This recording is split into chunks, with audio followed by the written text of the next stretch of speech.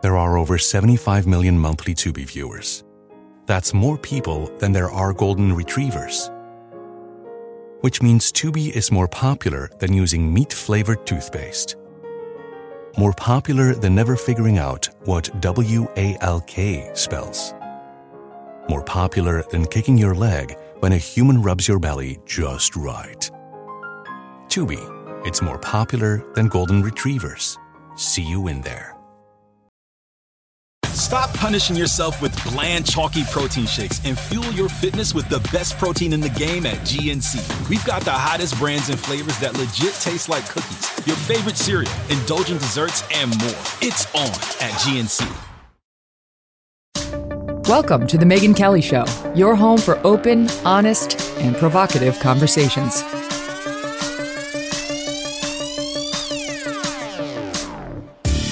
Hey everyone, I'm Megyn Kelly. Welcome to The Megyn Kelly Show. I'm so excited for this guest today. Marcia Clark is a name that many know very well from the trial of the century, a century ago, way back in the 20th century. In 1995, famed NFL player and actor O.J. Simpson was tried for the murders of his ex-wife, Nicole Brown, and her friend, Ronald Goldman. The trial created a full-on media circus with around-the-clock coverage like this country had never seen before. At the center of it all was lead prosecutor Marcia Clark of the Los Angeles District Attorney's Office. Over the course of that 8-month trial, she and her fellow prosecutor, Christopher Darden, gave their best efforts to prove beyond a reasonable doubt the guilt of O.J. Simpson in committing these two murders. They faced off against a team of defense lawyers, including Robert Shapiro, Johnny Cochran, F. Lee Bailey, Robert Kardashian. Later, our pal Alan Dershowitz would join, known as the Dream Team. Dersh says he now refers to it as the Nightmare Team. Cochran was in the lead role, and he rendered this famous standout line in closing arguments. Like the defining moment in this trial, the day Mr. Darden asked Mr. Simpson to try on those gloves, and the gloves didn't fit. Remember these words: if it doesn't fit, you must acquit. Amazing. So well done. I mean, even if you disagree with the verdict, you can't take that away from Johnny Cochran. And we all remember what happened next. OJ did indeed try putting on the glove. It did not fit. It was the moment Marcia says she knew they had lost the case. It has been more than 20 years since the OJ case ended in an acquittal. But the trial continues to capture the attention of the nation. It lives on in pop culture through TV shows, music, movies, documentaries, and many are still asking questions on the result of the verdict, intense media frenzy, and what life was like for those involved after the trial, and what the trial and our obsession with it says about us. Marcia Clark has a fascinating life story, one that goes well beyond her role as lead prosecutor in that case. There was her role as a working mother. She became somewhat iconic for pushing back on, remember Lancito, the judge, who was trying to shame her for her refusal to work after hours, and she was not having it. And life now, including her career as an author of successful crime novels. There is so much more to get to, and I'm thrilled to have her on the show with us today. This is my first time meeting and talking to the one and only Marcia Clark. There are over 75 million monthly Tubi viewers. That's more people than there are in France. Which means Tubi is more popular than cigarettes for breakfast. It's more popular than considering iced coffee a total abomination. More popular than loving political revolutions. More popular than maire and mère somehow being different words. Tubi, it's more popular than being French. See you in there. If a friend asks how you're doing, and you say, I'm okay. When the truth is, I don't want my problems to burden anyone. Or you say, hang it in there. Because if I ask for help, they'll just think I'm weak. Then this is your sign to call, text, or chat 988 for free, confidential support. Anytime. You don't have to hide how you feel.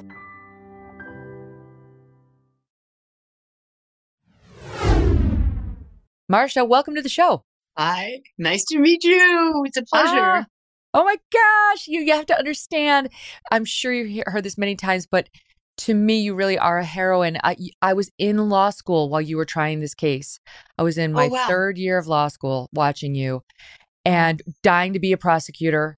And I had this weird thing at the time. I've had it ever since. I don't know. There's like a weird theory on the internet that somehow Nicole Brown Simpson and I are the same person, or that I'm her reincarnate. I don't know what their theory is, but there's just weird tentacles between me and this case. But I was obsessed with you. I was like, I want to be just like her. Win or lose, you were amazing. So it's truly thrilling to meet you. Oh, thank you so much, Megan. I'm a big fan too. So, Oh mutual society here. But my God. yeah, that's crazy. You were in law school at the time, and Yeah. yet you finished law school and became a lawyer anyway. Yes. In Well, you know what? spite of And it all. I wanted to be a prosecutor so badly. I never went to law school thinking I wanted to be a lawyer. I just wanted to be a prosecutor. That's all.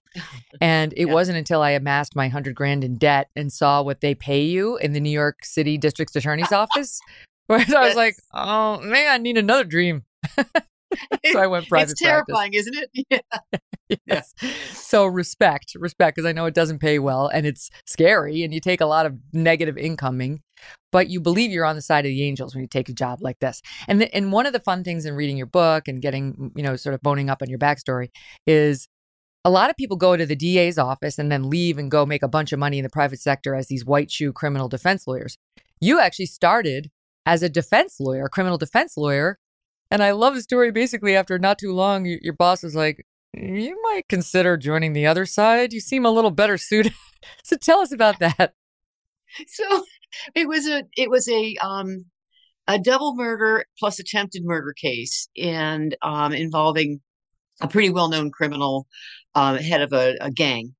And um, there were flaws in the evidence, and I had to write the motion to dismiss at the preliminary hearing. And I thought, if the judge actually follows the law, this case gets dismissed. And I thought, but it's a preliminary hearing. The standard of proof is low. We'll probably get through, be fine. And so I didn't even want to go to court with my boss. He presented the motion and came back and said, Marcia, congratulations. We won, case dismissed. And I went, oh, shit. And he looked at me, he said, okay, we can refile. And maybe you want to be a DA. Right. You can come back as the prosecutor on this case. Yeah, because it's one of those things where, I don't know, now you get shamed for being a DA and putting people in jail like it's somehow inherently bad. But I remember being in law school and even then not understanding how criminal defense attorneys could do what they do. Now I have a better appreciation. I see very clearly their critical role, but I couldn't do it. I could not do it. I'm much more prosecution oriented like you.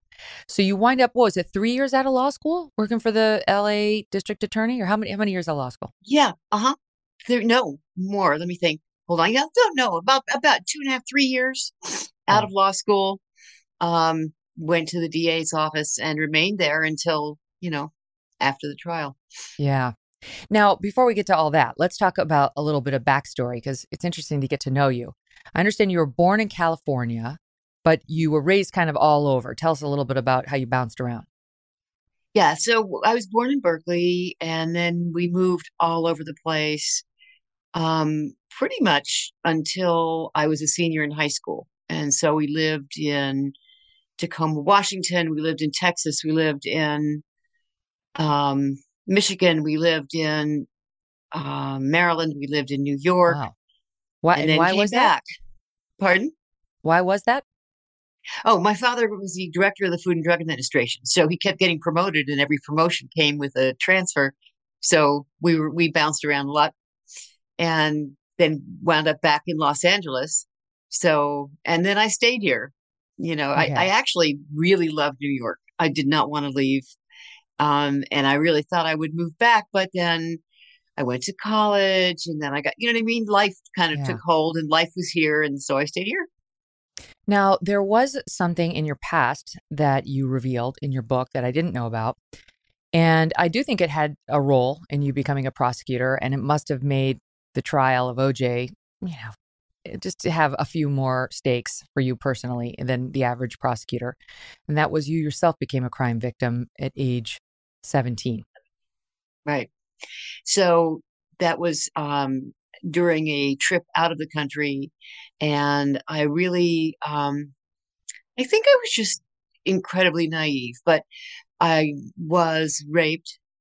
It was a pretty violent rape. And that was, I remember walking into the ocean and thinking I was going to kill myself because I didn't think I could stand myself. There was a way in which I was so devastated and felt like I had been used up and thrown out. And it was pretty bad. And the very last moment, water up to here, I said, wait a minute. And I got mad. And I said, I'm not doing this. And for the longest time, it was almost immediately thereafter, blocked out the memory completely and pretended it never happened. But I kept having horrible dreams about it. And so it didn't go away, but ultimately I did wind up dealing with it very shortly after I became a prosecutor. So none of this was conscious, but what happened was I was just joined the office. Had been a DA for maybe 3-4 months, and I was handling preliminary hearings, and a woman who was a rape victim came in, and she only wanted to have a woman prosecutor. And so I took the case, and I remember just sitting outside and talking, and she was just a wonderful person, wonderful woman, and I felt so badly for her. It's the weirdest, it must be just a coincidence, but within hours, I was so sick. I had a fever. I had the shakes. I was a mess. And the defense attorney looked at me in court and said, you better go home. I went home. I was sick, but then realized that it was stirring up a memory, and it was the memory of my own rape. And so, finally dealt with it, finally acknowledged what had happened. And her case went well. As far as I know, I finished the preliminary hearing. Certainly he was held to answer. I believe he was convicted. And I do think that impacted my ability to empathize and understand. I think, especially back then, which was the Stone Age, rape was still something they looked at the woman and said, what did you do? What were you wearing? Yep. What did you say? How did you act? And the ability to look back at my own life and what did I do, and realize I was blaming myself for simply saying hello to someone, being nice to someone, and realize that this is bullshit. And I think that did help add a layer of empathy and understanding that I might not have otherwise had. Certainly it made me even more proud of being a prosecutor, being able to help people that way. Yeah, I understand. I feel like looking at the arc of your career, I mean, not to be brazen about it, but I feel like your own experience as a crime victim made you somewhat of a warrior for other women who have gone through that and worse. You joined what I understand is essentially kind of like a special victims unit at a special trials unit, or describe the unit that you were in for 10 years. So that was my goal, was to get into the special trials unit. So the DA's office had several units: hardcore gangs, sexual violence. Now they had family violence. Each one was a different, specialty. But there was one very small unit of only, at that time, 5 attorneys, 5 DAs, that handled all the high profile cases. So the Night Stalker was there. The Onion Field would have been there. It's just all of the high profile, big, all murder, pretty much all murder cases. So and then, the A-team. So at some point, I'm sorry? That's the A-team for sure. And it's also people who have to be able to take the scrutiny of the media watching every single move. Little did you know just how much. That's for sure. Right? You're like, oh, sure, that might be fun. No, oh, wait. No. But back then, Megan, the media scrutiny was nothing. I mean, it was nothing. They would show up, maybe the press. When we say the press, then we're talking newspapers, physical newspapers. And they would show up with maybe a camera, and your picture, the DA's picture, would never be in the frame, ever. It was just the defendant. And if they spelled your name right, it was amazing. If they spelled your name at all. So that was the media coverage back then. They'd My show up at the God. arraignment. They'd show up maybe in somewhere in the middle and then at the verdict. And that was that. And so there was no worry about media scrutiny. And it was just, you're just doing these big cases. And the real challenge of them was that they went so long. I mean, we're talking one of the trials took 2 years, and being in trial for 2 years straight was so intense and crazy. It was really weird. At the end of the case, within about a week of it finally being over, I realized I was losing hair, and I was freaking out, like, what's going on? Oh my God, wake up, find hair on my pillow. And one of the other lawyers in the unit said, it's stress. It'll come back. Yeah. Yeah. I remember when I was practicing law, which is an incredibly stressful profession, unlike media, which is a walk in the park. But I remember when I was practicing law, hearing the stats about like the average life expectancy in America. And it's still that women are expected to outlive men for the most part. Women have a longer life expectancy. And I remember thinking, these are not lawyers. These women are not lawyers. Like, there's no way we haven't worked our way over into the short lifespan category as female lawyers. It's just too stressful. And I didn't have anything like the law career that you had. So I can only imagine. And in the meantime, you're trying to raise 2 kids and you're going through a divorce, and all that would come out during the OJ trial as well, what you were going through. So let's talk, before we get to OJ, you were the prosecutor on another case, which I happen to know a fair amount about because I too am a crime victim, really. I was stalked very badly by a very deranged person who wound up going into jail and a mental facility for a decade for what he did to me. And so I boned up very quickly on stalking and stalking cases. And when does one get a restraining order, and what are the risks of doing that, and blah, blah, blah.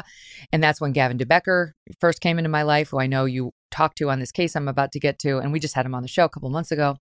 And the case was the prosecution of Robert Bardo, who stalked and killed a famous actress at the time by the name of Rebecca Schaeffer. And this did make national headlines. It was horrific. For those who aren't familiar with the case, let me just show you Rebecca Schaeffer. She was starring in a show called My Sister Sam with Pam Dauber of Mork and Mindy fame. And she was young. She was like 20, 21 years old. I'm going to show you the clip, and then Marcia Clark will tell us what happened. Here it is. What's wrong? Nobody takes me seriously.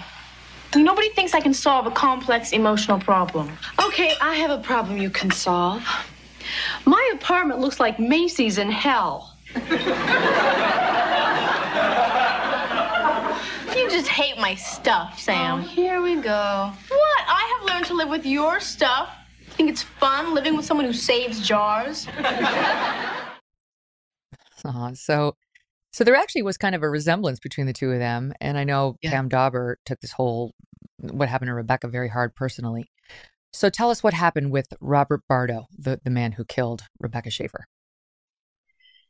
So that I did not know until a couple days. I didn't immediately know it was a stalking case. It was a murder case that I was given to try. And it was my first introduction to this kind of stalking, where it was the kind of stalking I had heard of and knew about as a DA was boyfriends stalking ex-girlfriends, and it was a personal connection that had gone sour, and then they were doing what they could to pay back the other side. But this notion of stalking a celebrity you've never met, or maybe only met in a crowd of fans, was something new to me. And so fairly early on in the case, as I was investigating, Gavin DeBecker called, and I did not know him other than I had heard about his name in connection. I believe it was with the Teresa Saldana case. She was another actress who had been stalked, and he attempted to murder her, did not. She survived. And so I had some idea that he was an expert in this field. So we started to talk, and it was revelatory. I mean, I think Gavin's a genius. And we spent hours and hours and hours and hours on the phone as he was traveling and doing all kinds of different cases and working, answering my questions about stalkers, about their mentality, about why this happens, how this happens, and how do we prevent it, by the way, and how do we keep people safe? In addition to, of course, what the shape of the prosecution, because he went to Park Dietz, who used to work with Gavin, who is a psychiatrist, psychologist. Now I can't remember, but that was his point of view, was going to be that Robert Bardo did not premeditate the murder, that he did not intend to kill, that it was a rash impulse, etc. Which I believed to be bullshit. So there was a lot of discussion and a lot of preparation with that in mind. But I learned a great deal about the stalking mentality as a result of my collaboration with Gavin during that case. Yeah. It was one of the most incredibly tragic of circumstances, where you have the entirely innocent victim who did nothing but be kind to someone. And this was what happened. This was her reward, was, she opens the door and he shoots her. It was horrifying. He shot her through the heart. She truly had no contact with him. He hired a private investigator to track down her address. He got it. He showed up there. She answered her own door. She, I think, gave him an autograph, or something to that effect, like on the spot, and then closed the door. And then he came back and knocked again, and she opened the door again, and he shot her through the heart, killing her. They call this kind of stalker an erotomaniac. And it's somebody basically who has no connection with you, but in his head believes that you have some sort of essentially a love connection. In my case, the guy thought that I was sending him messages, because the number one rule is don't communicate with your stalker. Do not communicate with your stalker. And so even signing the autograph is potentially dangerous. And I've heard you say, you learned from Gavin, saying anything more than the autograph isn't the next level of danger, like all best or love, whatever, just your name is sufficient. But if my stalker believed that I was communicating to him through the president's ties, through my hand motions on television, through things that Sean Hannity was saying on his show, like it had nothing to do with me, even if I had gone off the air, he was believing that I was sending him messages. So it was constant contact, quote, air quotes, from me to the stalker. And that's terrible, and it's dangerous, and it's why we took it so seriously, and it did escalate, and it was bad. But in her case, she signed an autograph. The guy got it in his head that there was some connection between them, and he shot her, and she died. And so you had to prosecute this guy with his team being like, look, he didn't form premeditation. He showed up there. Obviously, there's something wrong with Robert Bardo. Come on, everybody can see that. And you managed to get around that, as I understand it. He sort of submitted some demonstration of how the alleged encounter actually happened. And you saw holes in that demonstration that nobody else saw. Yeah. So what happened is they videotaped his session with the doctor, with Park Dietz, in which the doctor asked him questions about his state of mind, and then asked him, how did it happen? Show me what happened. And so I'm watching him reenact, and it's like something bumped me. That's weird. Rewind. What's bothering me? Rewind. And then I realized what it was. He was showing that he approached her door and he had his hand behind his back.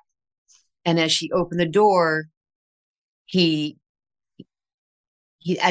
opened the door, he pulls out the gun and then shoots her. And I thought, oh my God, that's an ambush. That's premeditation. He came to the door prepared. He had the gun behind his back. And so I was able to prove that this was a killing by means of lying in wait, which is a special circumstance and gets you life without the possibility of parole.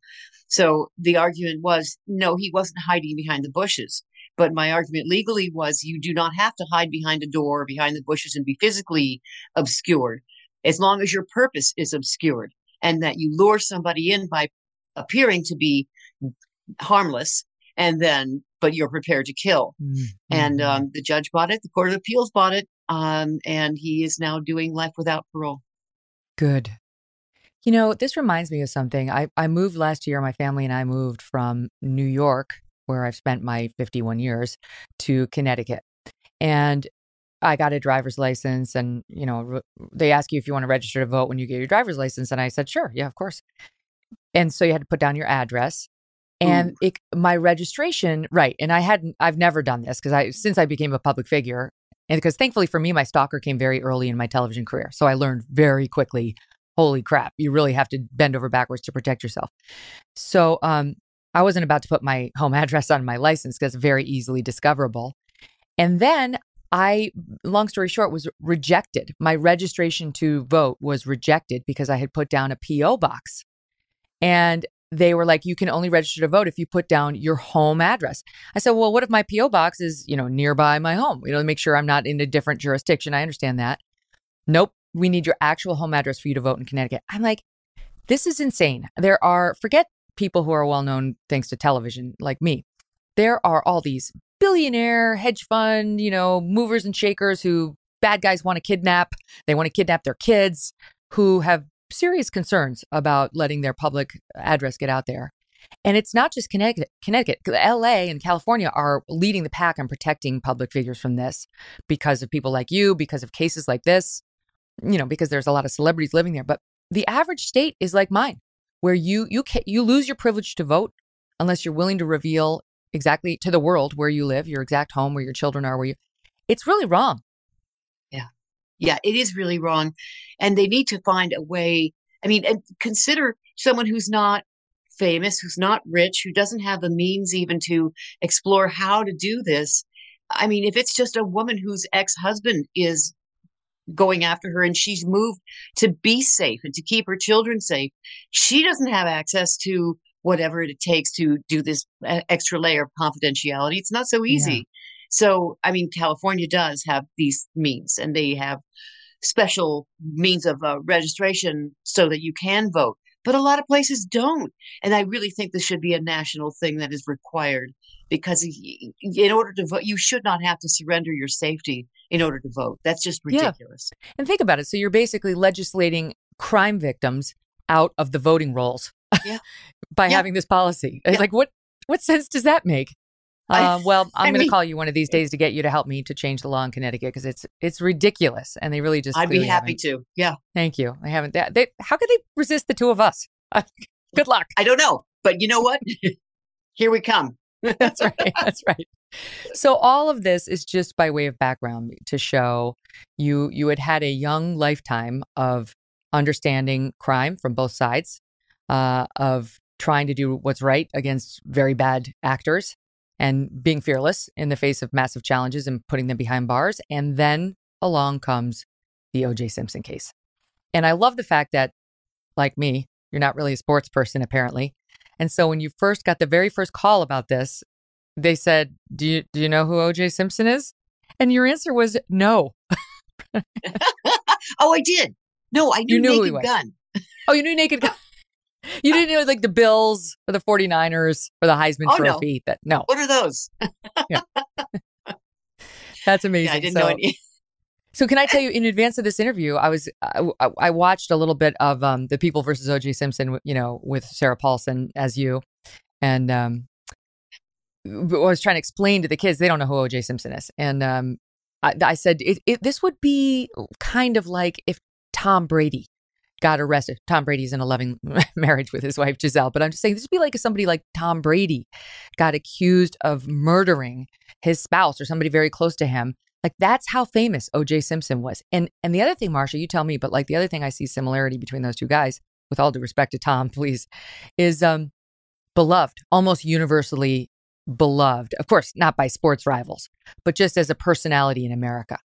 Oh, yeah. O.J. Simpson actually had another layer to it that I learned throughout the case, or learned very early on in the case. He was somebody who came up from very hard Scrabble life. This was a very rough childhood that he had for many, many reasons. And so he's a success story in the sense that he overcame huge odds to become as famous as he was. And as incredibly accomplished and talented as a sports figure as he was. I ultimately wound up watching the footage of his early career when they came out with the 30 for 30 piece. I don't know if you got to see that. That was a great piece. Yeah. I thought it was amazing. And watching him play and going, holy shit, he's phenom. He's a phenom. So there was this kind of, and then of course there's the racial aspect where, he's overcome the odds of being a black man in a world that was made it a lot harder to be than I think it is today, though it's far from perfect. So I think it was really, there was so much to his persona and what he achieved that made him an incredible icon for so many. And he was a very charming guy. I mean, he really had enormous charisma. You watch him in the 30 for 30 as he's talking straight to camera and so self-deprecating and so charming. I get it. I get why he was as big as he was.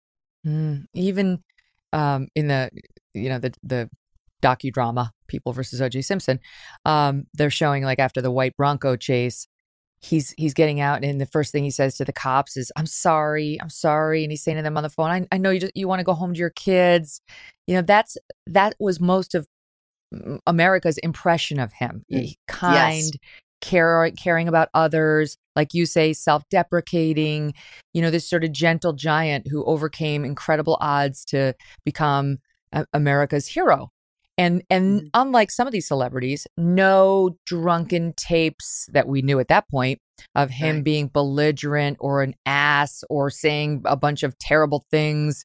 I'm thinking of like Mel Gibson, like nothing. It was just universally beloved guy. So you go into this thing as the audience, as the people, as the jury pool, thinking, nah, not this guy. Yeah, it's interesting. Back then, there were still not the ubiquitous iPhones and, cameras that people had in their pockets and, abilities to record. And so there were quite a few celebrities who were not all that they seemed. And they could be not all that they seemed and get away with it without people finding out that they were actually behind the scenes. Not so great, as we later learned. Way too many times since then. So people didn't know. I didn't know. I didn't know the good or the bad. Honestly, I came into it so very neutral. But I just didn't know enough about him to know that I should feel one way or another. So when all of this started coming out, it was a revelation to everyone, a bigger one for those who had this really great impression of him that they discovered for the first time. He'd been beating Nicole.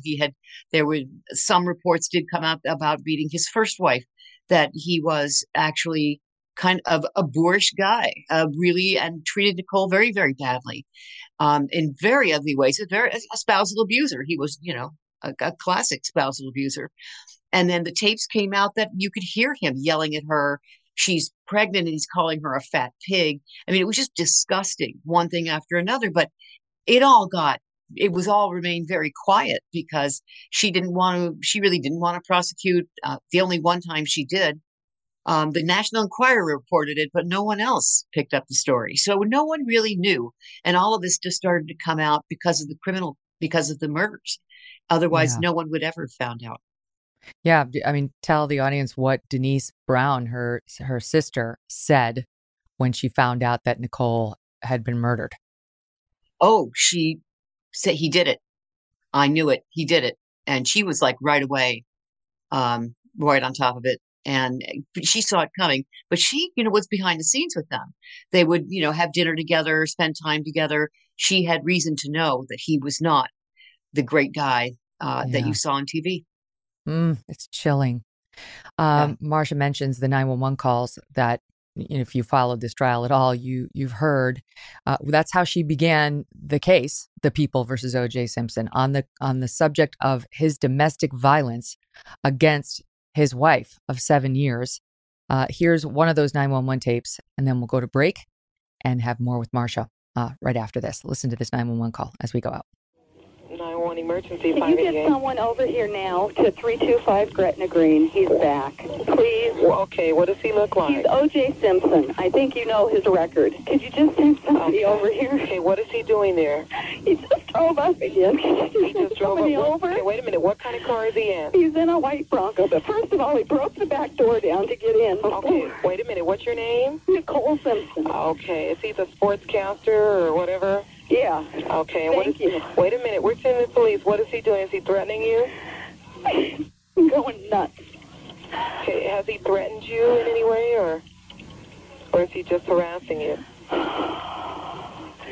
You're going to hear him in a minute. He's about to come in again. Okay, just stay on the line. I don't want to stay on the line. He's going to beat the shit. Wait a minute. Wait, just stay on the line so we can know what's going on until the police get there, okay? We'll be right back. Don't go away. More with Marcia Clark. There are over 75 million monthly Tubi viewers. That's more people than there are in France, which means Tubi is more popular than cigarettes for breakfast. It's more popular than considering iced coffee a total abomination. More popular than loving political revolutions. More popular than mère and mère somehow being different words. Tubi, it's more popular than being French. See you in there.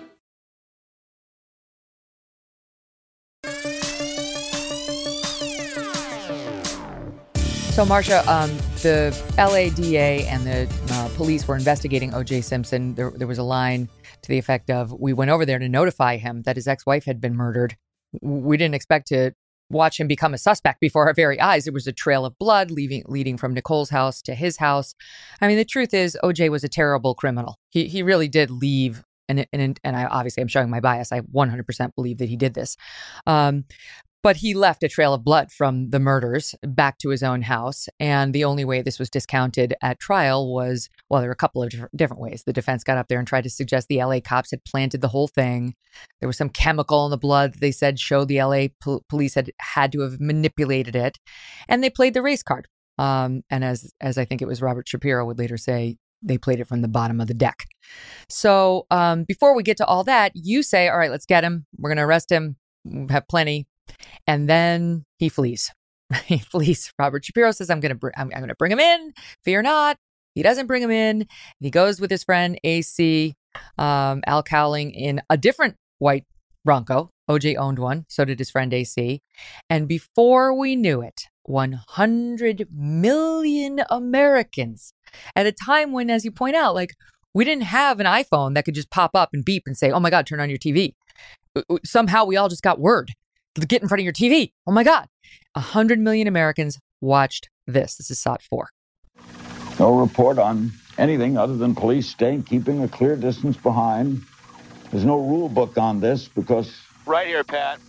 This hasn't happened. Yeah, it seems to be that way, and the traffic up above is still...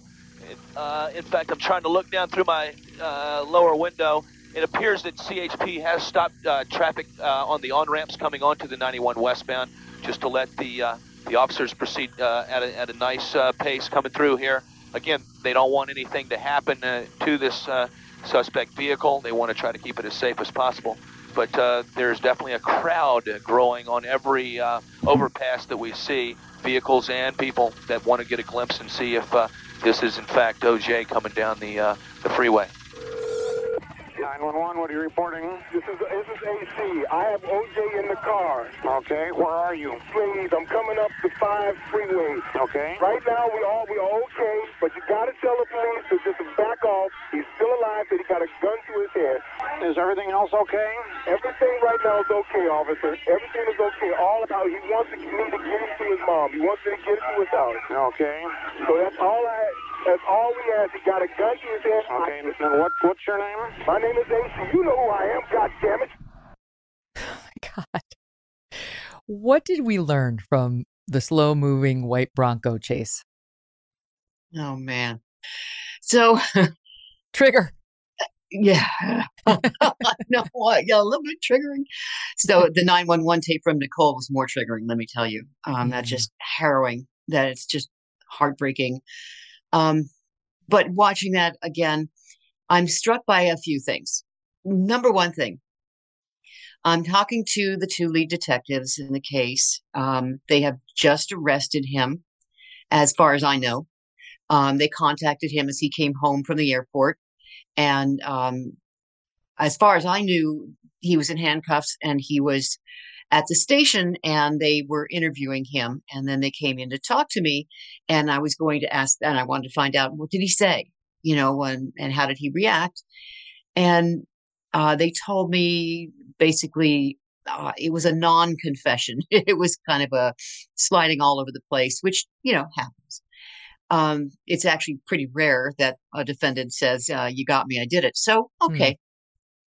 I said, okay, so where'd you book him? And he goes, well, we didn't. What do you mean you didn't? Well, they booked him, but they released him. You released him. Why would you do that? Even by then had a mountain of evidence. I mean, it was insane, the amount of evidence, as you put it. So rightly, Megan, he was a terrible criminal. He did not do a very good job of this. He left evidence everywhere, leading right up to his bedroom. I mean, inside his bedroom. It was ridiculous. How could you possibly let him go? And they said, oh, where can he go? He's O.J. Simpson. Everybody's going to recognize him. And I was flabbergasted.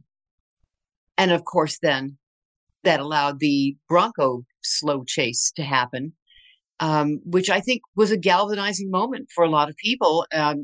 It became kind of this rolling, a snowball effect of people watching and jumping on and then going out to cheer and go, it just kind of, this mania took hold, and it became a cause to stand up for don't squeeze the juice kind of thing, which I don't know would have happened had he gone into custody as you would have with any other person, any other defendant, you name them. They would have been in custody after all the evidence that we had, because of course he'd be a flight risk. And he knows how much evidence there was. There's all kinds of news reports. People are talking about it endlessly. It was hard to miss. So that they let him go at that point for reasons I still don't understand, but and then let him stay out for as long as they did. Again, I think a lot of that had to do with a previous case. And I don't want to get too deep in the weeds with this, but it had to do with the Michael Jackson case and the beef that the police department had with our office for not filing charges and for endlessly investigating him up in Santa Barbara and convening the grand jury for as long as we did, and then never bringing charges. And I think they were afraid that might happen here, although the difference between the two cases was so stark, it was ridiculous. Yeah. Nevertheless, it caused this kind of feeling of mistrust, and so they didn't trust us to file as soon as we could. Again, I don't know why, but anyway, that's in the OJ case. And you so literally he had was him allowed to go red-handed. out, and I think it was a turning point.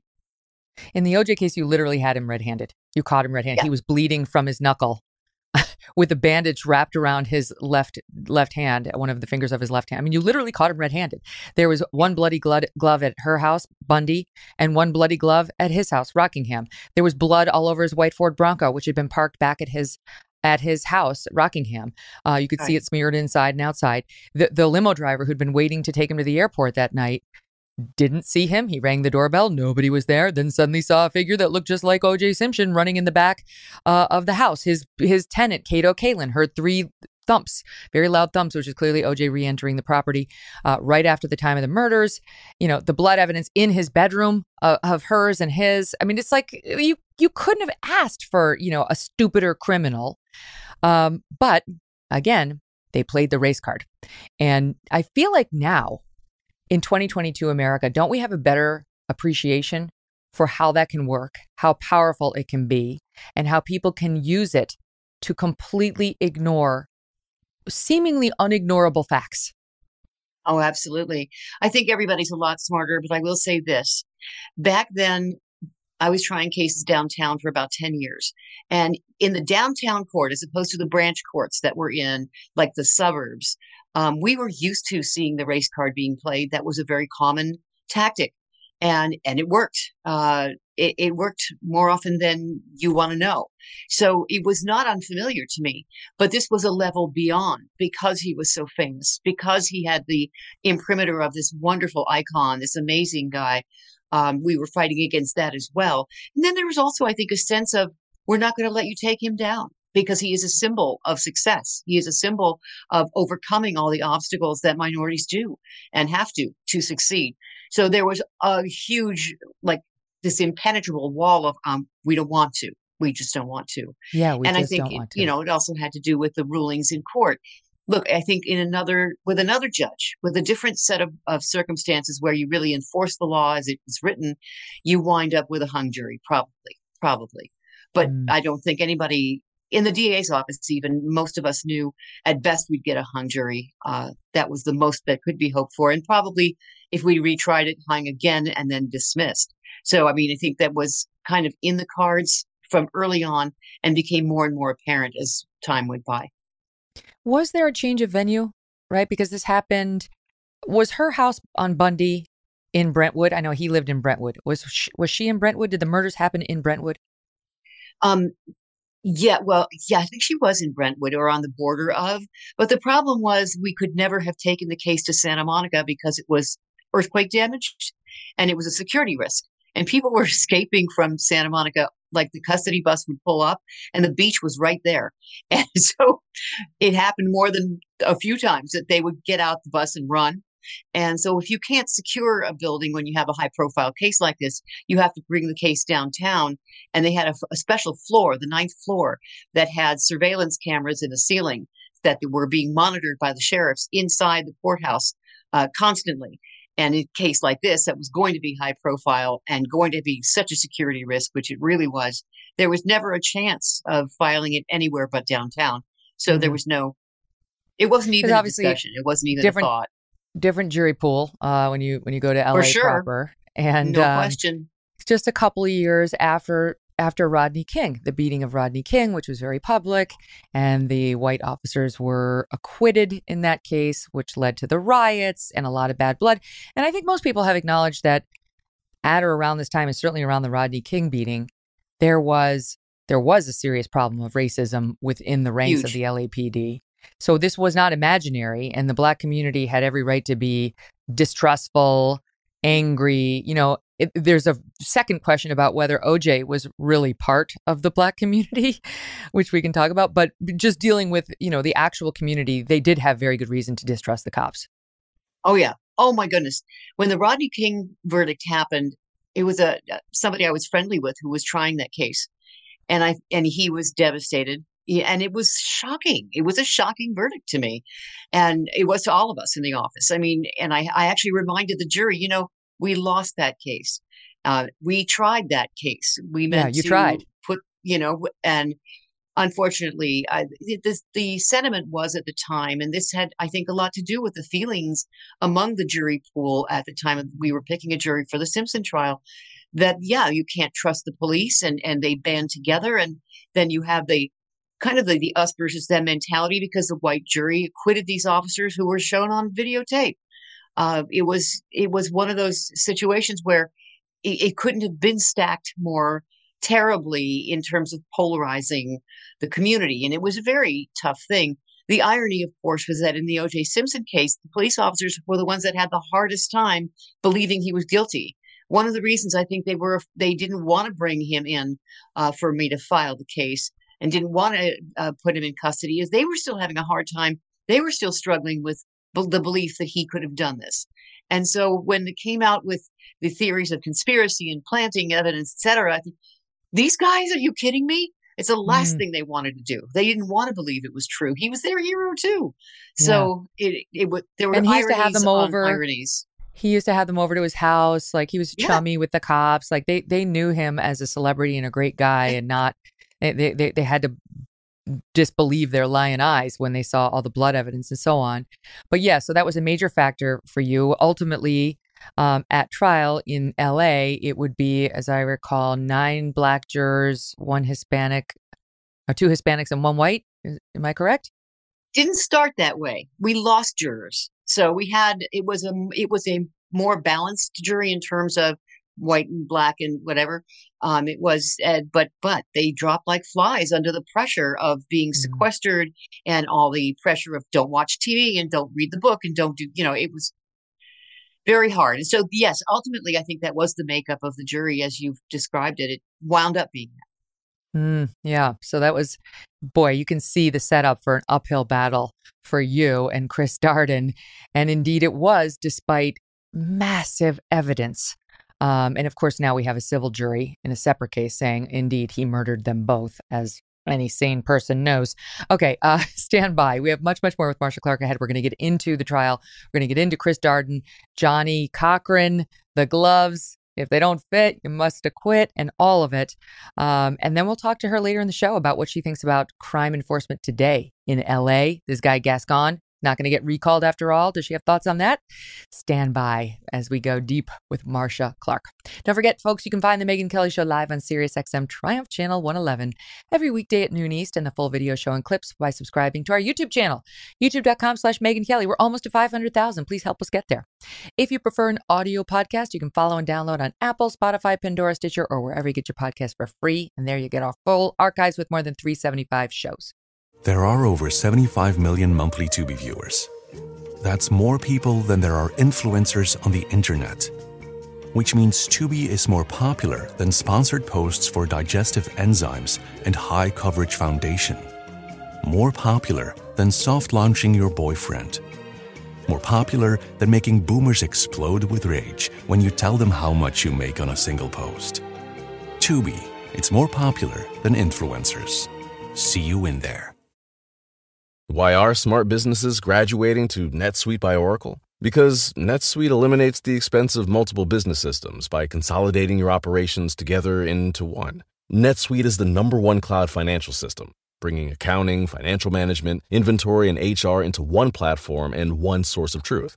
NetSuite reduces IT costs because it lives in the cloud with no hardware required, so you can access it from anywhere. You cut the cost and headaches of maintaining multiple systems because you've got one unified business management suite. Bringing all your major business processes into one platform improves efficiency, slashing manual tasks and errors.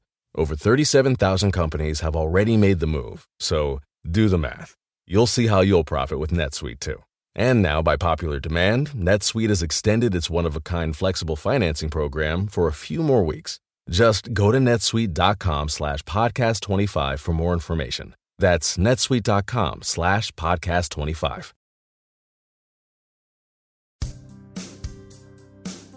When we watch the O.J. Simpson white Bronco, slow-moving white Bronco, we see people cheering him from the overpasses. That was one of the shocking things. You know, you got two people dead. Nicole Brown Simpson was nearly decapitated.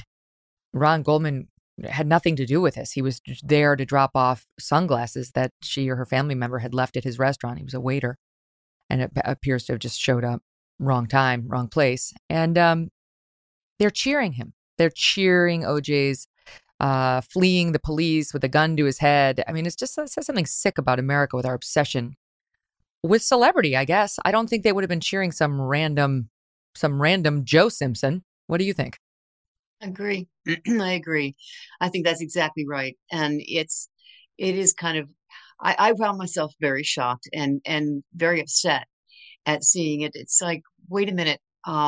He's not, you realize we didn't just announce that he rejoined the NFL. You realize that he is actually being accused of a double homicide, a hideous double homicide. Why are you cheering? You don't even know what the evidence is. And it did strike me that it was really kind of a mentality of, I don't care. He's famous. I like him. I love him. I remember all the great things he did as a player, and I remember Naked Gun, and I remember, that sort of thing. And they didn't care. And it felt that way to me largely throughout the trial, that these two poor victims were basically dismissed, ignored, and thrown away by so many who only cared about the celebrity.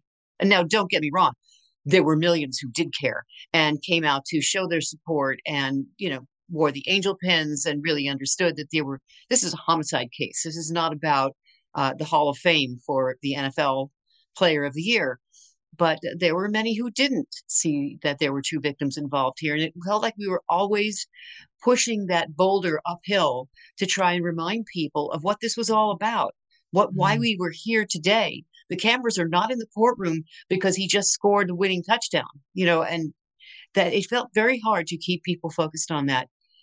Again, let me say, not all people by any means, and many, many who understood the difference, but there were quite a few who didn't care.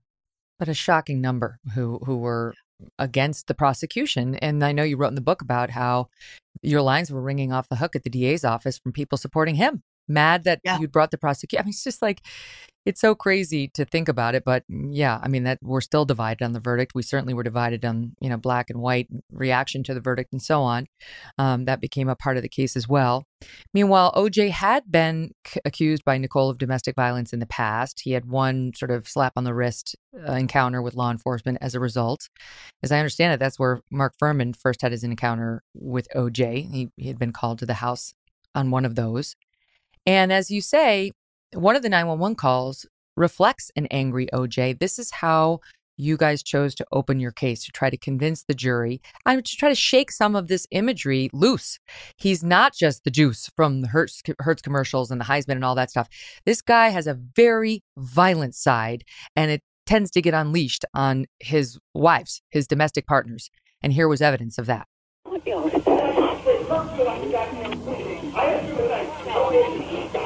Units, your domestic violence at 30 Correction 325 South Gretna Greenway is now too high. The suspect is now entered in the shelter, and it is refusing to leave. It's code too high. Incident 4221 RD 825. Children involved.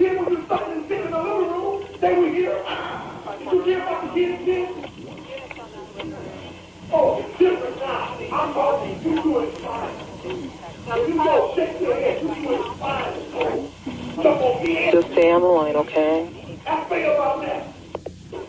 Is he upset with something that you did? It's terrifying. Horrifying. And Marcia, think about this. Ahead. This guy is big. Mr. Simpson is over 6 foot, burly, big muscles. I mean, this is somebody who is a very powerful, very, imposing figure. And this is the guy who's yelling and screaming at you and raising a fist. And the fist is as big as your head. And I hear Nicole in there responding to the dispatcher who's saying, stay on the lane, stay on the line. And, all she wants to do is run and hide, which, by the way, she frequently had to get away. And what a terrifying situation. She's, as Gavin put it, Ron Goldman was in the wrong place at the wrong time. And Nicole was in the wrong place for a long time. And, she kept getting kind of short shrift from law enforcement. She would call the police, they would show up, he'd sign a football, and they'd walk away. And even Mark Furman was called to the house because she was sitting in the car, and O.J. Simpson took a baseball bat to the windshield and smashed it in front of her.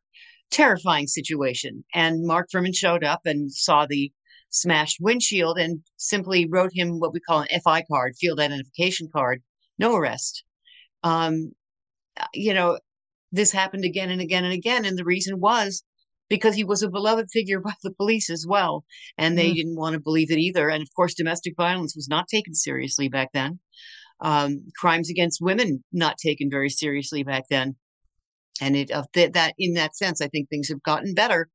Not perfect, but it's getting better. But back then it was very easy for people to sweep things under the rug. And so women frequently did abandon the case and recant their statement because they couldn't expect to get justice in the courts. So, and you're poking the bear. I understand. Yeah. So you're not going to get a result, and you're poking the bear. We were talking about earlier, my own research, and does one get a temporary restraining order? Because I remember reading a case where a woman got a temporary restraining order against her stalker. And again, to your point, your stalker can be your ex-husband or it can be a stranger. And the next thing you know, he stabbed her and the TRO was in between the knife and her chest. Yeah. And so it can be very aggravating, and it's dangerous for a domestic violence victim of any kind to bring law enforcement in. Sadly, it is. It's dangerous for them. It has to be a calculated decision. And so she's done it a number of times. She hasn't, no real result has happened. It infuriates him more. And so you can understand, but she did more than just that. The pictures, I will never forget you saying to the jury while you had shown them her bruised face. And this is before the iPhone. I know people think about the Johnny Depp Amber Heard thing and they think Amber may have faked those photos. I have no idea what Amber Heard did. But Nicole Brown Simpson didn't fake those photos of her bruised and bloody face. And there wasn't even a suggestion otherwise. And I'll never forget you saying to the jury about her will. And you were saying, who does that at her age? Who goes and does a last will and testament and puts it in a safe box in the bank with her bruised face photos. Like, she's trying to tell us something from the grave. Yeah, exactly right. And as a matter of fact, we have now changed the rules of evidence to allow for the admission of these kinds of statements that are, I know he's going to kill me, or writings that are, in a journal. I know he's going to do this. She had written quite a few things in her journal about the abuse that she suffered and about her belief that he was going to kill her. She was aware of it. Denise was aware of it. Now we do get that kind of information before the jury. But yeah, I mean, it was a very telling thing. It was very clear to me she was writing her own epitaph. My God. One of the unfortunate pieces of the trial, and you made a reference to it earlier, was the judge. Judge Lance Ito was a disaster pretty much on every front. I mean, he became a national laughingstock afterward for good reason. And one of the things that was rather irritating, I mean, it wasn't his main failure. We'll talk about his main failure, but one of the things that was very irritating about Judge Ito was his treatment of you versus his treatment of all the other lawyers in the courtroom who happened to be male. And I'm not somebody who's constantly waving the feminism card, and you are never somebody to play the victim. I've read and seen your interviews for years now, but there's no question that he was a prick to you. And without evidence of what the other reason was, I think he was a misogynist. Yeah, I agree. I do agree. Well said, Megan. I have to say it was a remarkable thing. It kind of made me laugh because bigger fish to fry, right? I mean, really, we have two victims here. But it was one of those ridiculous and very obvious things. Mr. Cochran, Mr. Darden, Marcia. What? Wait, what? Gross. And the remarks about my hair and skirts and whatever. It was a horrible, example of a male on the bench. There are so many good judges, and there were, I was really hoping to get one of them, and it was unfortunate that we wound up. And this is the hard part when you, what we call lay paper, when you peremptorily challenge a judge, you only get one. And there were others who could have been worse. So when Bill and I talked about, well, what do we do? Do we accept Lance Ito or not? He said, well, I think he's okay. And he had Lance on his case against Keating. Well, Bill's a man. Keating was kind of the devil. It was not the same case, not the same situation as the Simpson trial. So there was that. But really far and away, what was worse to me was the manner in which he ran the courtroom, which is to say he did not. He handed the reins to Johnny Cochran, and Johnny ran with it, which is why when people say, aren't you angry with the defense and the way Johnny ran the case? I said, no, I'm not. The defense will always take advantage to the greatest extent possible.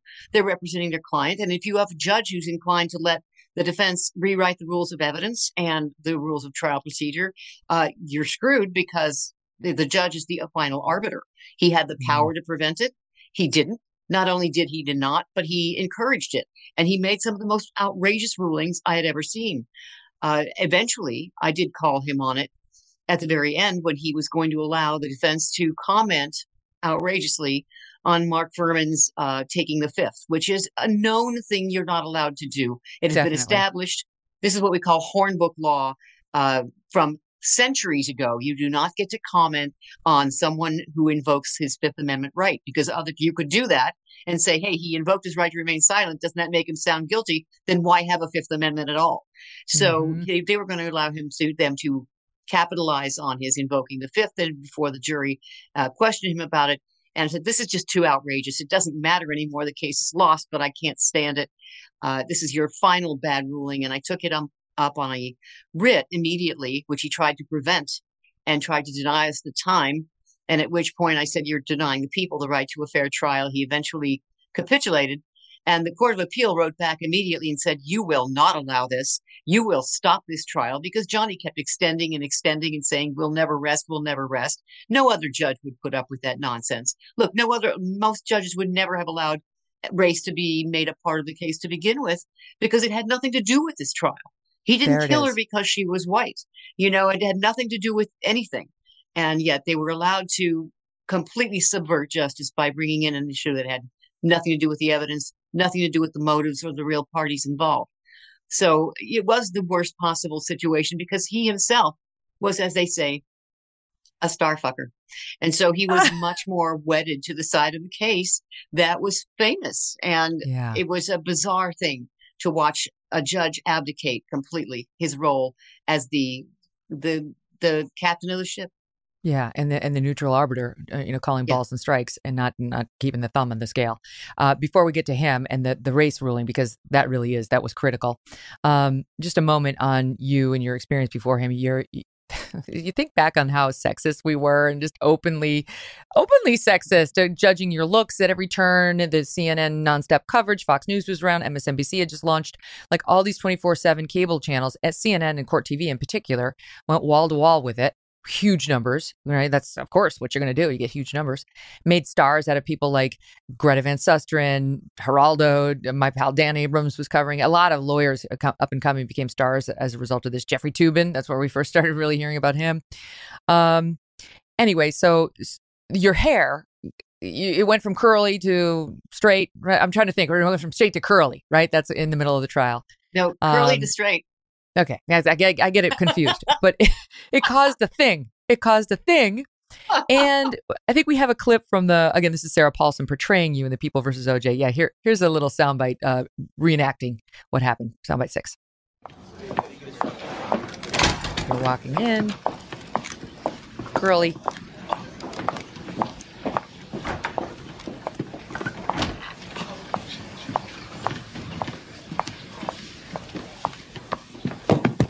Good morning, Miss Clark. I think.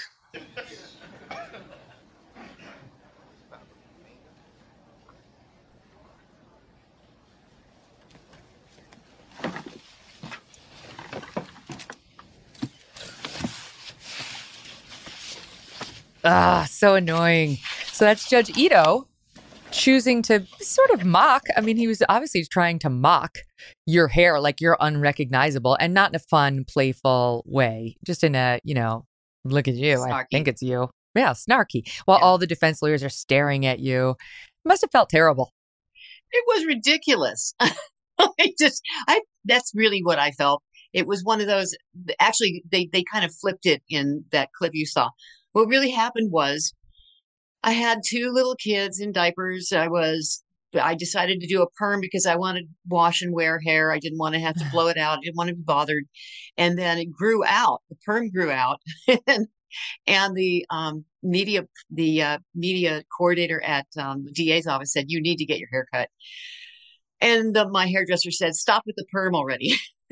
You have straight hair. Stop perming it." And I said, "I can't stop now. All I want to do is make it easy to deal with." He said, "Okay, then I'm going to cut it." So it got shorter. But the change came, and he made the remark that he did, because at some point I didn't have time to go to the hairdresser to re-perm my hair. It's growing out. It's naturally straight. I had no choice but to then blow it out and just let it be straight, because I couldn't go back and get another perm. So I go into court thinking, no one will notice. And who cares? Like, what judge? And who cares? Yes. Yeah. Who takes cares? The time. And then that. In the middle of a double murder trial. I mean, I will say for our listening audience, because we're airing live on SiriusXM Triumph channel right now, Marcia looks amazing. She's got her hair is long and it's beautiful and it's straight right now. And it is impossible that you're 68 years old. It is impossible. I don't know what you've done, what kind of magic juice you're drinking, but I want it. I want it tomorrow. We'll talk later. So in any event, that was just one example. But I do want to mention this because you became a hero to a lot of working moms, single moms. You're going through a nasty divorce, custody dispute. Your husband ratchets it up while he sees you on trial in the most stressful trial of your life, of any prosecutor's life ever. So he wasn't being very kind to you. You did not want to lose custody of your 2 young boys. And you had told Judge Ito at the beginning of the trial, this is what time I can work until. I'm a single mom. I work very hard, but this is what time I need the trial to wrap. I was like 4 o'clock or 5 o'clock in the afternoon. And one day he was going to let it go late into the evening. And here again is, this is the actual you, I think, right? I'm asking my producers. Yeah, this is the actual you, because Johnny Cochran later convinced you, because you went to him and you're like, I'm leaving at 4 as we agreed. And he's like, okay. And then Johnny Cochran accused you of using your children as an excuse the next week. You didn't like how the ruling had worked out, and he thought you were manipulating the court. And boom, here's Marcia Clark soundbite 5. I'm offended as a woman, as a single parent, and as a prosecutor and an officer of the court to hear an argument posed by counsel like that, Mr. Cochran, today. Some of us have child care issues, and they are serious, and they are paramount. Obviously, Mr. Cochran cannot understand that, but he should not come before this court and impugn the integrity of someone who does have those considerations. And I'm deeply offended. That is ballsy in 1994-95. That was a ballsy thing to do. You know, I mean, I think I was just so pissed off, Megan. I didn't.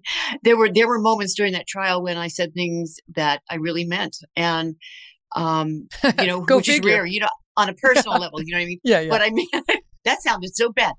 No, Please I know what you cut mean. that. It's a bad soundbite. But I what totally I get meant it. is, you don't talk about yourself on a personal level when you're in court. In terms of how you feel about the case. You talk about it legally speaking. I think he's guilty. I think the evidence shows this. I think this is irrelevant or this is relevant. But to have to talk about yourself on a personal level is a rather uncomfortable thing. And I was never in the position to have to do that before. So I was kind of angry on both levels. Why are you doing this to me? And why that I should even be talking about myself as a person in this context when we have two dead victims is outrageous and should not be allowed. And his comments should not have been allowed. I get why he did it. I don't think it worked for him ultimately. I think that he didn't do it again, but it was a very upsetting thing to be in the limelight, in the crosshairs that way. It's one thing to impugn me as a prosecutor and say, you know, the argument's lousy, it's weak, whatever. I disagree with her view of the law, but to go after someone personally like that was not kosher, to say the least. And just so the audience knows, in the midst of all this, the ex-husband's mother, your ex-mother-in-law, released topless photos of you. Now everyone's Googling it, Marcia, in Saint-Tropez. Which, like, years earlier, right? It's like, see Marcia Clark's breasts. You know, like, the amount of shit being thrown your way outside of the courthouse is truly, like, it's amazing. But I love it because you were so strong and you never let him see you sweat. And you had a higher calling that you were devoted to. And I'm sure your sons are very proud of you. I think it's the two boys. In any event, I feel for you as a woman in today's day and age and who was, you know, coming up behind you. I appreciate how you dealt with it all. Okay, let's get into the trial a little bit because you mentioned Judge Ito's ruling on race. And I think most people are like, why wouldn't we be talking about race? Furman was the lead cop, one of them. He's the one who found the bloody glove at OJ's house, which was a critical piece of evidence. And Furman got caught on tape saying the N-word a bunch of times. Why wouldn't that be relevant? The defendant's black. So, yeah. So here's what happened. Initially, nobody knew that Furman had said all these really messed up, horrifying things. No one knew about that. What we did know was that he was the one who found a very damning piece of evidence. He found the bloody glove that matched the one at Bundy under the air conditioner on the sidewalk of at the side of Simpson's house. And I mean, that really tied him directly to the crime and to the murders. And so they were going to have to discredit Mark Furman somehow. Well, it was very hard to do because the truth of the matter is there were about 15, 20 cops at the Bundy scene before Mark Furman even showed up because the patrol cops show up first. They come, they secure the scene, and the detectives show up later and they start to guide things, you know, and decide what they want to look into and which evidence they want to gather, et cetera, et cetera. So by the time Furman got there, at least 15 cops had said, I was at Bundy. There was only one glove there, only one glove. And they were trying to sell the notion that Furman showed up, found two gloves, and moved one of them to Rockingham to frame O.J. Simpson. Okay, it's a crazy theory that makes no sense. There's no evidence to back it up, nor ever could be. And so when they wanted to, I said, look, if you can prove that it's possible for there to have been two gloves there, and for someone to have then secretly moved one of them, both of these things, by the way, impossible to prove because it never happened. But if that were true, then Furman's bias and inclination to try and frame someone that he arguably didn't like because of his race, I understand. Okay, there's motive to do something terrible and frame someone. But if you can't, If there is no evidence whatsoever, no possibility that there was ever a second glove at Bundy that could have been moved, then what is the relevance of his motivation? There's none, because he could not frame him. So no matter how he may have felt about Simpson, it's irrelevant. That was true. And initially the judge ruled in our favor and said, no, there will be no evidence of race because there is no evidence that there was a second glove to move. And then the pundits came out roaring. I can't remember which ones, but, screaming about how this is not fair. You can't keep race out of the picture. It's highly relevant. You're trying to skew this in favor of the prosecution.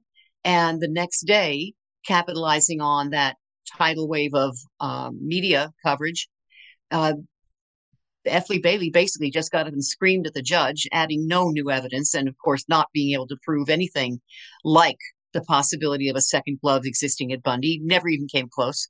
And the judge just reversed himself and said, okay, I'm going to let it in. And that's where it stood. And was that the argument that you just described over the author who had Furman on tape? She consulted with him. She was writing a book about crime, and she had Furman on tape using the N-word. Was that argument, as you just described it, over her book evidence? I mean, her tape evidence? No. She came out way, way, way later.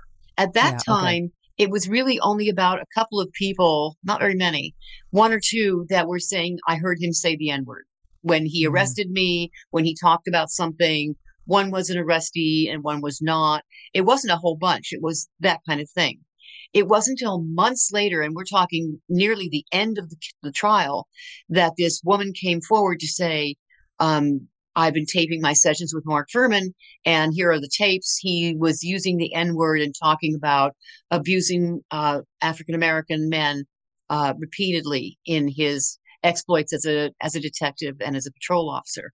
And no one knew about those tapes until she came forward and the defense, and she came forward to the defense. I do know that the Hollywood writers, because she was hoping for a career in Hollywood, and the Hollywood writers band together and said, you will never work in this town.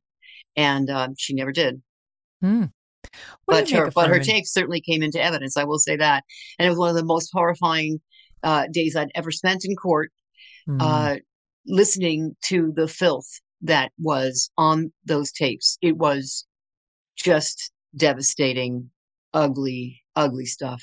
Of a critical witness for your side, yes. Critical, yes. And with the racial charge already behind you for all the reasons we've discussed. My God, this was the last thing you needed. So what do you make of Furman now? I knew him at Fox News. We used him for commentary on the missing case of this baby, Lisa. And I found his analysis, he was a Fox News contributor, to be so insightful and so interesting. There was no racial element at all in this case. It was just a detective calling it as he saw it. And there was definitely some pushback. Some people didn't believe Fox News should have hired him as a contributor. But what do you make of him? I have a mixed bag. He's a good detective. He did good work. He knew what he was doing. He knew how to guide an investigation. He certainly was telling the truth about his role in the Simpson case. And I say this because it was corroborated by at least a dozen other officers about what had happened that night, what they found, and how they found it. So there's that.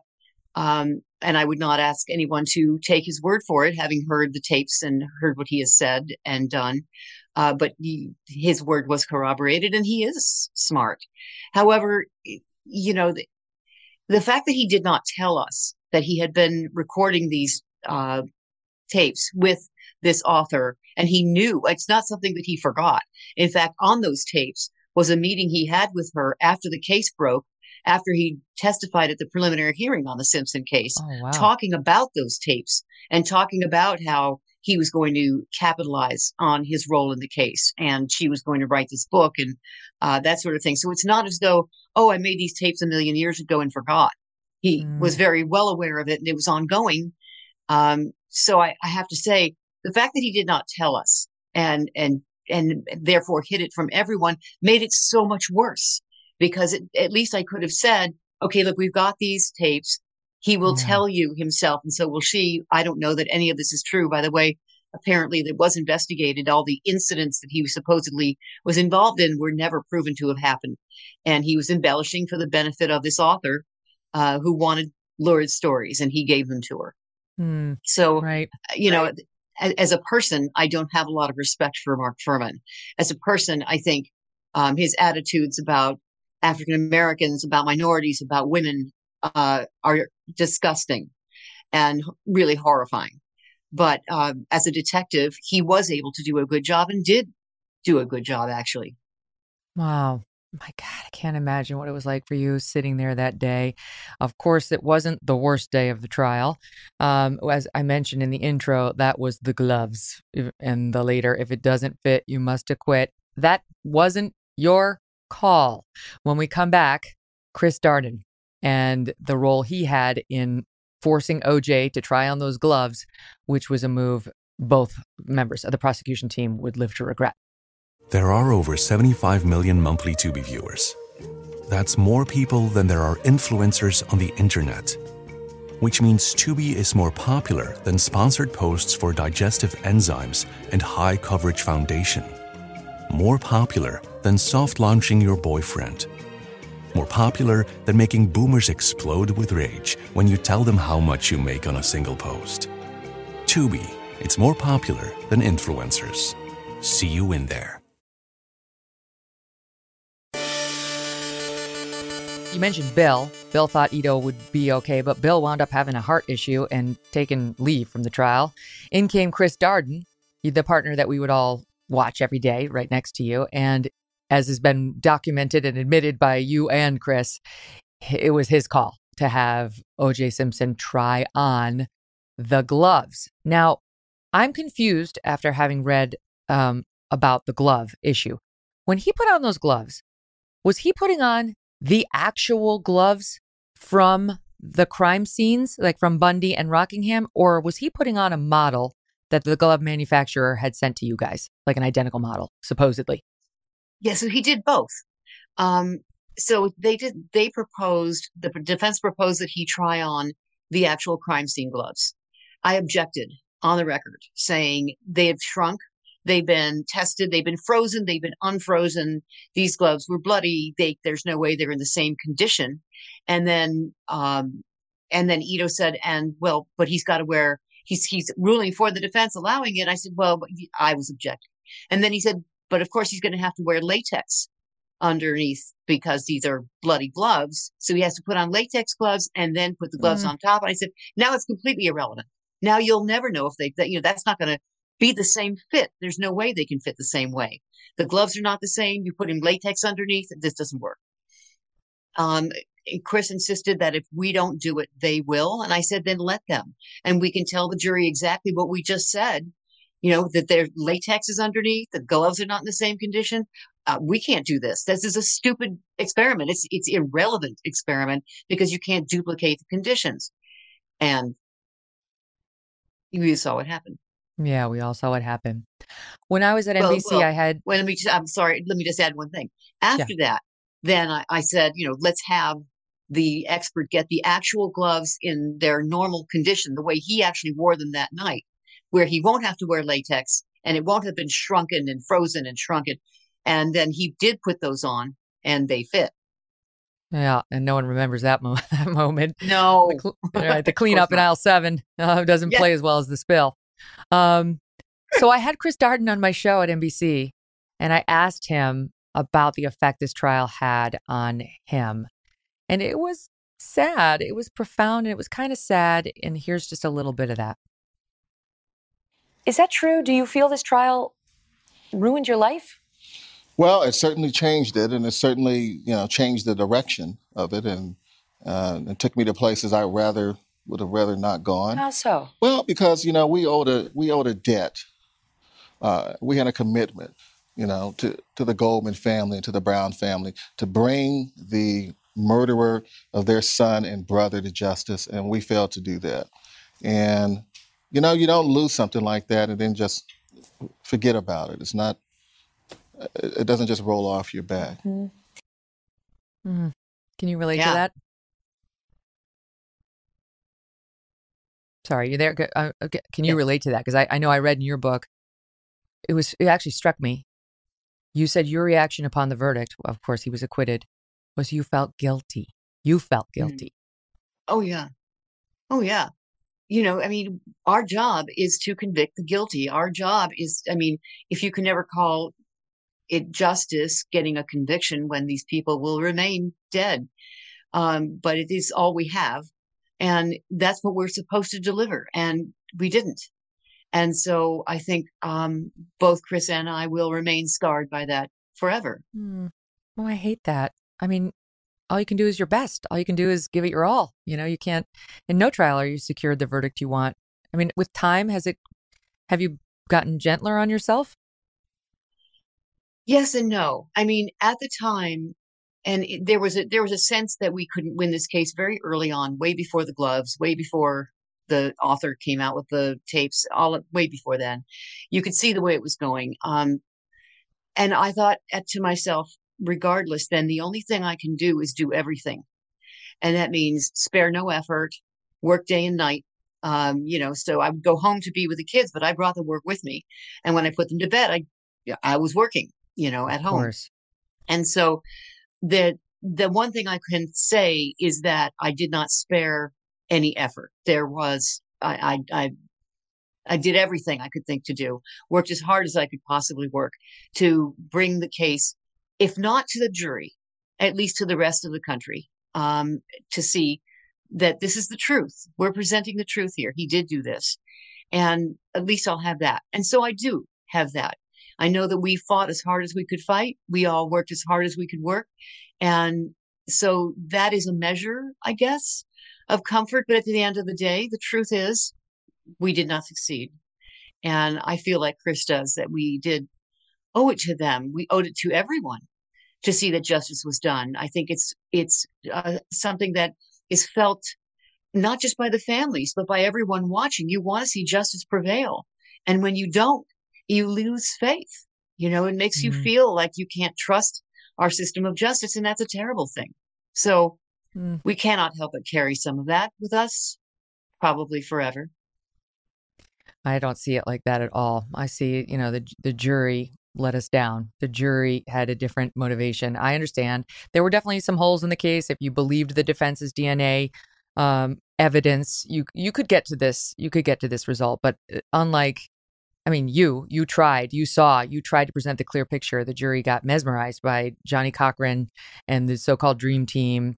And I think they had other preconceived biases going in there. With all due respect to them, I'm sure they did their best. But at least one has come out since and said he would have changed his verdict. He thinks Simpson did do it. And now having seen the case with fresh eyes. I have to ask you about If I Did It.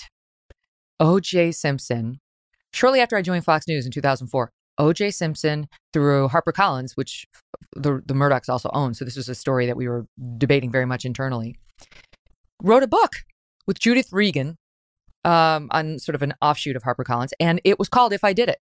And it was basically his confession. And it talked about how he did it. If he did it, this is how. And I was looking at it just prior to our interview.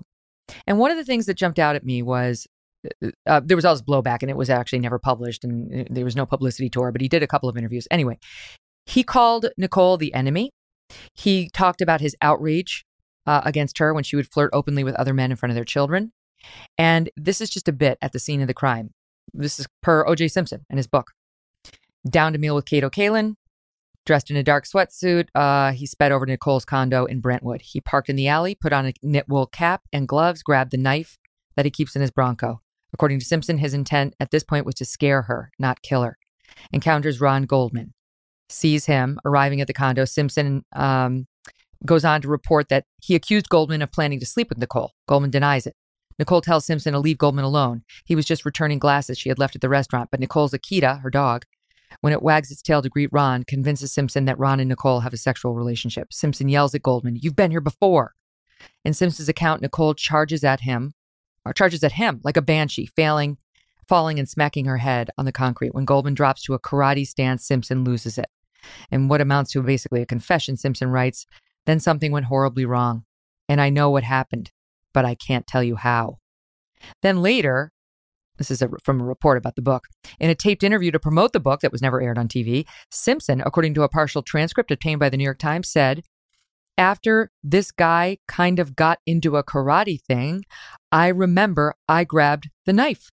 Asked in the interview whether he removed the glove before grabbing the knife, Simpson replied, quote, "I had no conscious memory of doing that, but obviously I must have because they found a glove there." Talks about how he fled the scene, soaked in blood, holding the bloody knife. When Nicole and Goldman dead in front of him, he stripped to his socks before re-entering his Bronco, saw the limo parked in front of his house, so entered the estate along a darkened pathway, banging loudly into an air conditioner outside of Caitlin's bedroom as he attempted to do so. And on and on and on. He also claimed in that book that he had a second man, a friend named, quote, Charlie, with him at the time of the murders. This must have been stunning to you. Forget the propriety of the publishing and all that. But the fact that he wrote this down and kind of told us what he says happened. What did you make of that? I didn't make anything of it, to be honest with you. I don't believe he wrote it. I think that someone else wrote it, and I do know who. He had a lot of good guesses about what happened. Some are obviously wrong. Nicole did not fall and bang her head. Nicole was taken down brutally by him and basically rendered unconscious by the time Ron showed up, and then had the fight with Ron and then went back and finished her off. There was no Charlie because that crime scene went over with a fine-tooth comb, no evidence of any other person there. And you had the blood drops next to the bloody shoe prints showing one person leaving the scene, no one else present. Some of the other things were true. I think that I'm not sure why he did this book. I think that, there was obviously a profit motive, which I hope the Goldmans have made unworth it to him. But I really I just thought it was kind of a work of fiction written by somebody else and something that he signed on to that he probably regrets. Otherwise, there's very little truth to be found there. You know what's crazy? Of course, we all saw that years later he got convicted of kidnapping. He was trying to, something with his memorabilia and trying to avoid paying the Goldmans the money that they are entitled to as a result of their civil court verdict. He wound up serving, I think, 11 years of a 33-year sentence. I was serving almost 9 years, forgive me.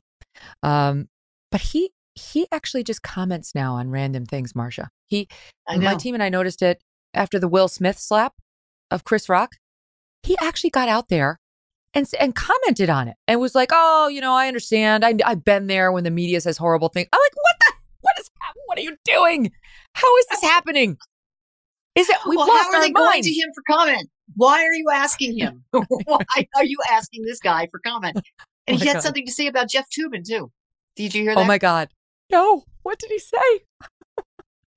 She froze, but we got to know the follow-up on Toobin. Okay, we'll squeeze in a quick break while we get her back, because clearly this is not done, right, Steve? Can we do that? Yes, we can. Want to plug her book, too, while we have this second. Check out her new book, The Fall Girl. It's out next month. She's become a very successful crime novelist. Don't go away, because much more with Marcia Clark right after this quick break. There are over 75 million monthly Tubi viewers. That's more people than there are in France, which means Tubi is more popular than cigarettes for breakfast. It's more popular than considering iced coffee a total abomination. More popular than loving political revolutions. More popular than mère and mère somehow being different words.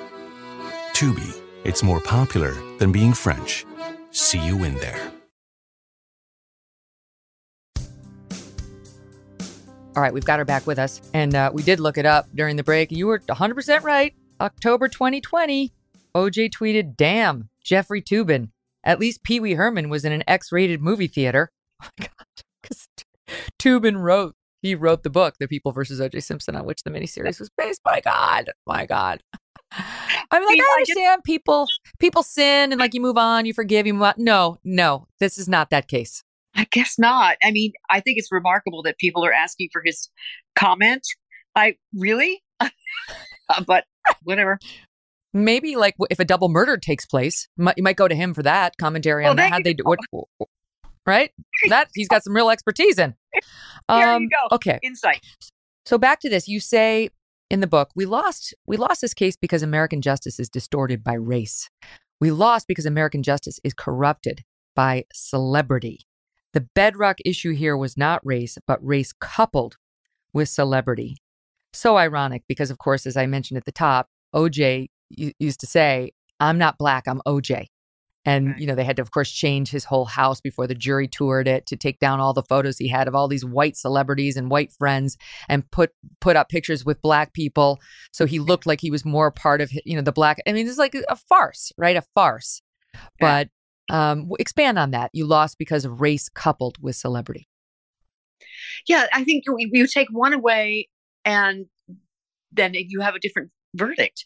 If he's as you said, you're not going to like this, but if it's Tom Brady and it's him instead of OJ Simpson, I think he gets convicted.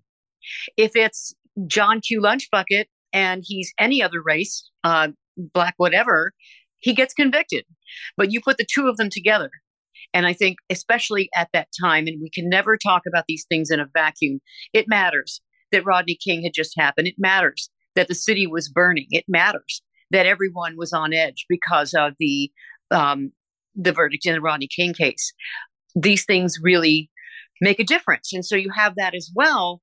But all of that put together certainly did make the recipe for this verdict. We're now obsessed with identity, skin color, gender identity. And more, this is creeping into courtrooms. What do you make of that, of wokeness and identity more and more appearing in law schools, in the training of young lawyers, on the bench, and even in our jury boxes? I think it's good that lawyers in particular are being taught about the ways in which race may impact the way law enforcement works, the way cases are prosecuted, which cases are prosecuted. I think to be sensitive to the possibility of bias in the way people do their jobs is an important thing to be acknowledged, because you can't address bias unless you acknowledge bias. So that's as a general point of information to be aware. I think that's a good thing. That said, it cannot be allowed to take over in a courtroom. And at the point when you start to pick a jury, the jury has to be told and must be enforced in no uncertain terms by the judge. We are here to judge the facts. Unless race is an issue, and it can be, it certainly can be. But if it is not an issue, then it will not be allowed into the courtroom because it does. These are the kind of hot button issues that distort the ends of justice. There's no way you can have a just and fair verdict when you're throwing in hot button issues that simply make people upset, but have nothing to do, legally speaking, with the evidence. And so, call it unfairly prejudicial in a court of law. Let me get to this before I let you go, because we only have a couple minutes left, and I teased it. So I'd love to know your thoughts on the current LADA. The attempted recall failed because they didn't get enough valid signatures, though it came pretty close. And he and other, soft on crime DAs are popping up in city after city as these crime rates go up. What do you make of it? You have to be aware of what a district attorney can and cannot do. I see an awful lot of commentary that says, the people aren't getting busted. They're letting criminals walk out the door with merchandise. They're smash and grab. Nobody's doing anything. But that's not a district attorney's job. District attorney only can prosecute the people who get arrested. So you have to look at the law enforcement level and say, do they have the wherewithal? Do they have the means to actually go after all these people? And that's kind of a threshold issue right there. First, they have to get arrested. That's important. Now, if Gascon is also promoting policies about filing cases that is too lenient, that's a different story. And that's what I was reading, that prosecutors were walking out because he was ordering them not to file 3-strike cases.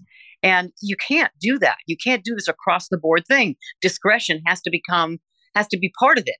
If a defendant has, 2 prior shopliftings and now he's got an out and out robbery, you're not going to file a 3-strike case on that, but you will file it if this is his 3rd armed robbery. You know what I mean? You have to be able to think about who you have in front of you and not just do these across the board, either nullification or the opposite, going after everybody regardless. I'll tell you what, I wish we could get you back in there. I know you never prosecuted another case, But no matter what anybody says, you prosecuted a great one, that in 1994 and 1995. I'm proud to know you. Marcia Clark, all the best to you. Thank you so much, Megan. It's been a pleasure. Likewise. Tomorrow, Jared Kushner. Thanks for listening to The Megyn Kelly Show. No BS, no agenda, and no fear.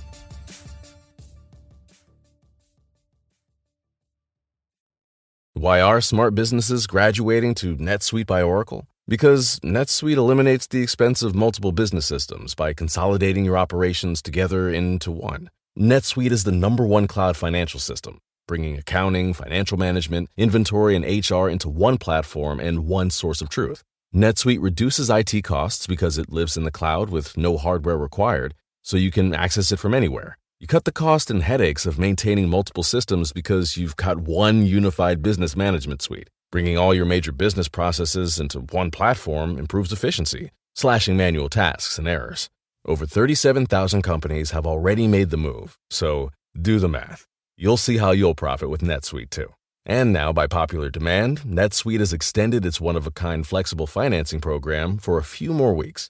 Just go to netsuite.com/podcast25 for more information. That's netsuite.com/podcast25.